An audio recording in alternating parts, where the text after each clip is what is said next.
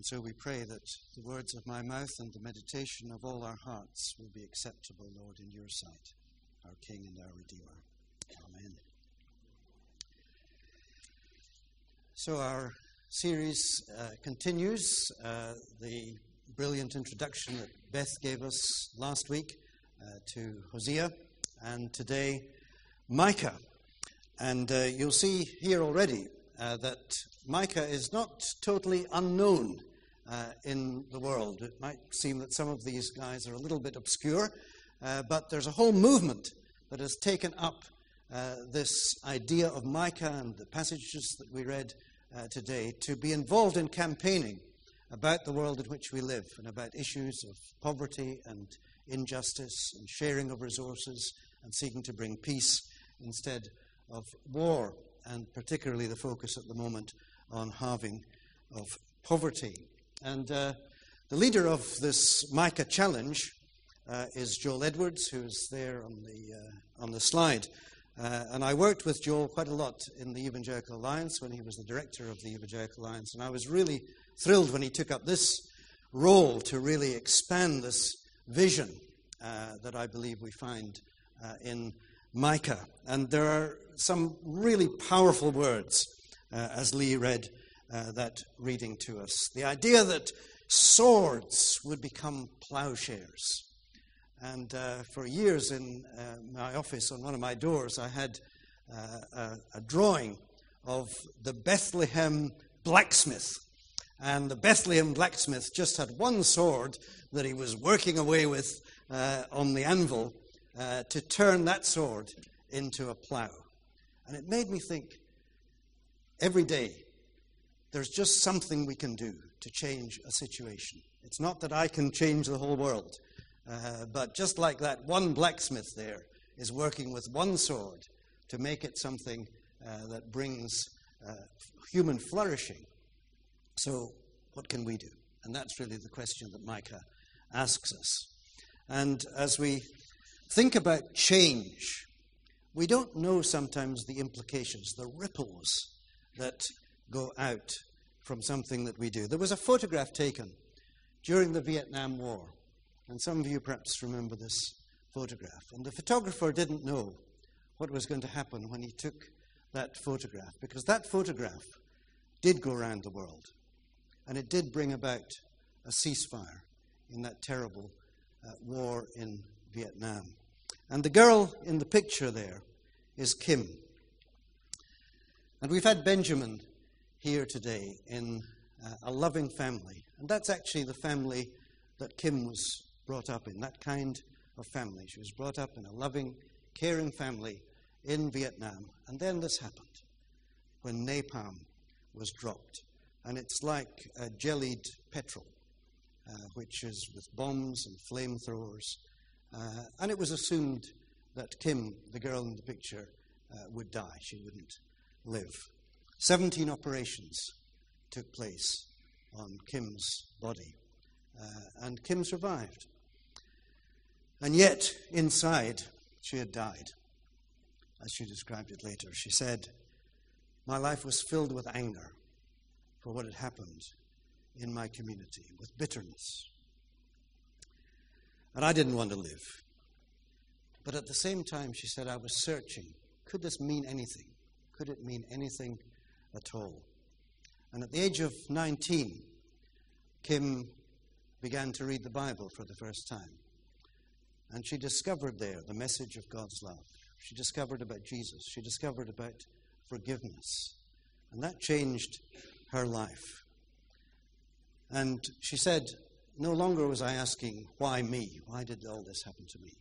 But rather, Lord, help me. Help me to make a difference.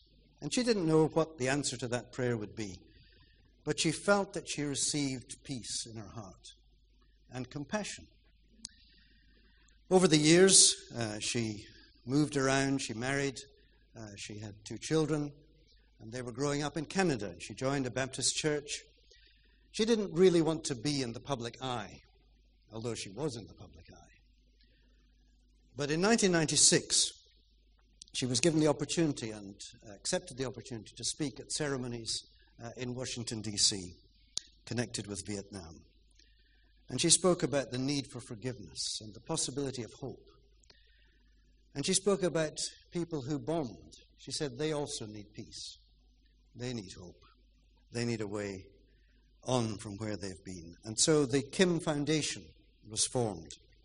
And instead of being the girl in the picture, Kim became herself a picture of peace, a message of peace. And this UNESCO organization, the Goodwill Ambassador for Peace, as Kim was named, became something that began to effect change as Kim spoke to different audiences and spoke to them also about her faith and about her testimony. And so we do live and have lived, and people of my age remember this Vietnam War very well indeed. We've lived and we live in a world of conflict, don't we? And we live in places where people are trying to bring peace, and people in our armed forces are trying to bring peace. But there is also, within our world, so much hostility. And I think for us here in Camborne this morning, it's not that we are going to necessarily be the kind of people who will go around and speak to United Nations audiences. But there are things we can do, because the sword is not just the physical sword. It's the sword of hostility, which so often is around in the discourse of our country. And even hostility against Christians has been growing.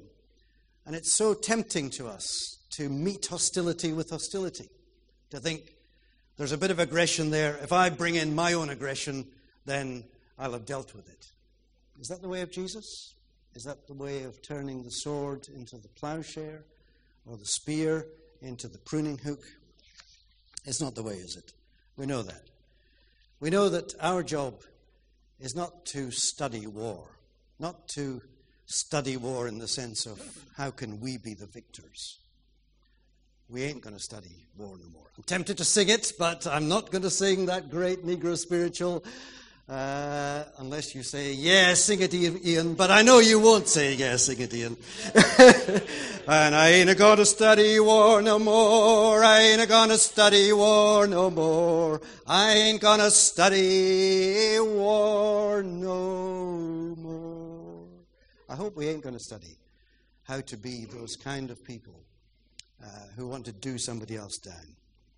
But in our communities, let's be places of peace, of flourishing, of affirming people, of building bridges with other people. And in those communities of peace, we've got examples where different nations come together. We're different nations this morning. And way back in the 18th century, a movement that I've studied, the Church of the Moravian Brothers and Sisters in Central Europe, where some of my family live. This is an early painting of this community, this Moravian community of Christians. It comes from the 18th century. It's a painting from that. Jesus is there.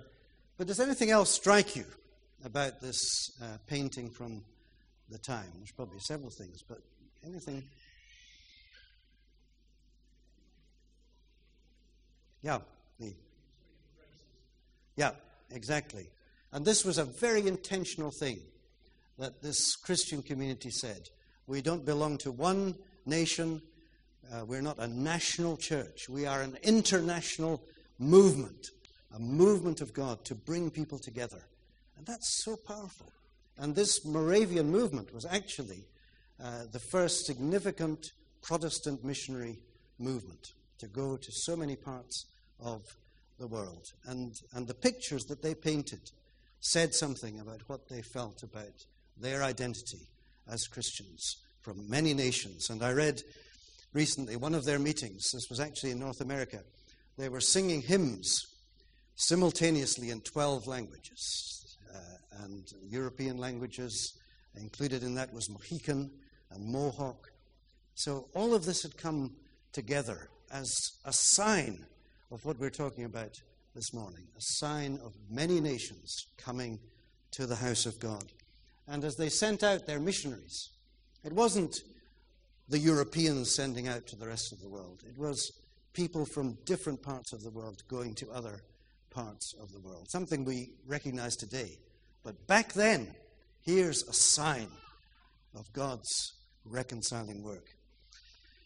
And so we are picking up on that in our readings, and rather wonderfully using a passage that is actually the set passage for the Week of Prayer for Christian Unity from our brothers and sisters in India. And when we set Micah for today, we didn't know that that was what was going to happen. But that's the reading that we have for today, this prayer from the brothers and sisters in India, that we should pray together, that we should pray that God would help us to act justly and to love mercy and to walk humbly with our God. And it's fascinating in the reading that the question is asked, what's required from us? What should we do as Christians?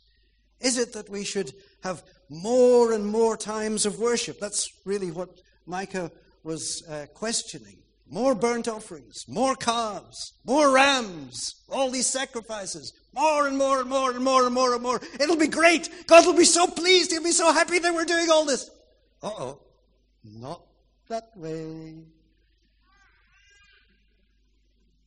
To be just, to be merciful, to walk humbly with God, to be involved where we can in the issues of the world, like this meeting that took place a few years ago in Birmingham, which really sparked, and out of that came a great movement of seeking to deal with the debts of the poorest countries in the world. And my friends who were in that meeting said it was mostly the churches who were there in Birmingham to launch this international movement. And so we're interested here. Speak to Daisy if you would like to know more, or to Julie about fair trade and Camborne, and what we can do in our local community to change things, to bring fairness, to act mercifully. And perhaps the inspiration of Kim, who I said at the beginning had taken up this role as an ambassador. And she said this: if it hadn't been for the war, I wouldn't value peace. If it hadn't been for the pain, I wouldn't know the healing power of love. If it hadn't been for the hatred, I'd never have learned to forgive. If it hadn't been for the fear, I wouldn't have known God's peace. So God changes things. He does it as we encounter Christ himself. And this is a painting that changed the life of one of those members of the Moravian community. He saw this painting, which is Behold the Man, Jesus. He was 18 years old. And as he saw that painting in Germany, he said, I felt the word of God being spoken to me. And this was the word. I have done this for you, said Jesus. What will you do for me? And we still hear that word today, don't we? The word of Jesus. He's done this. In Christ alone we have hope.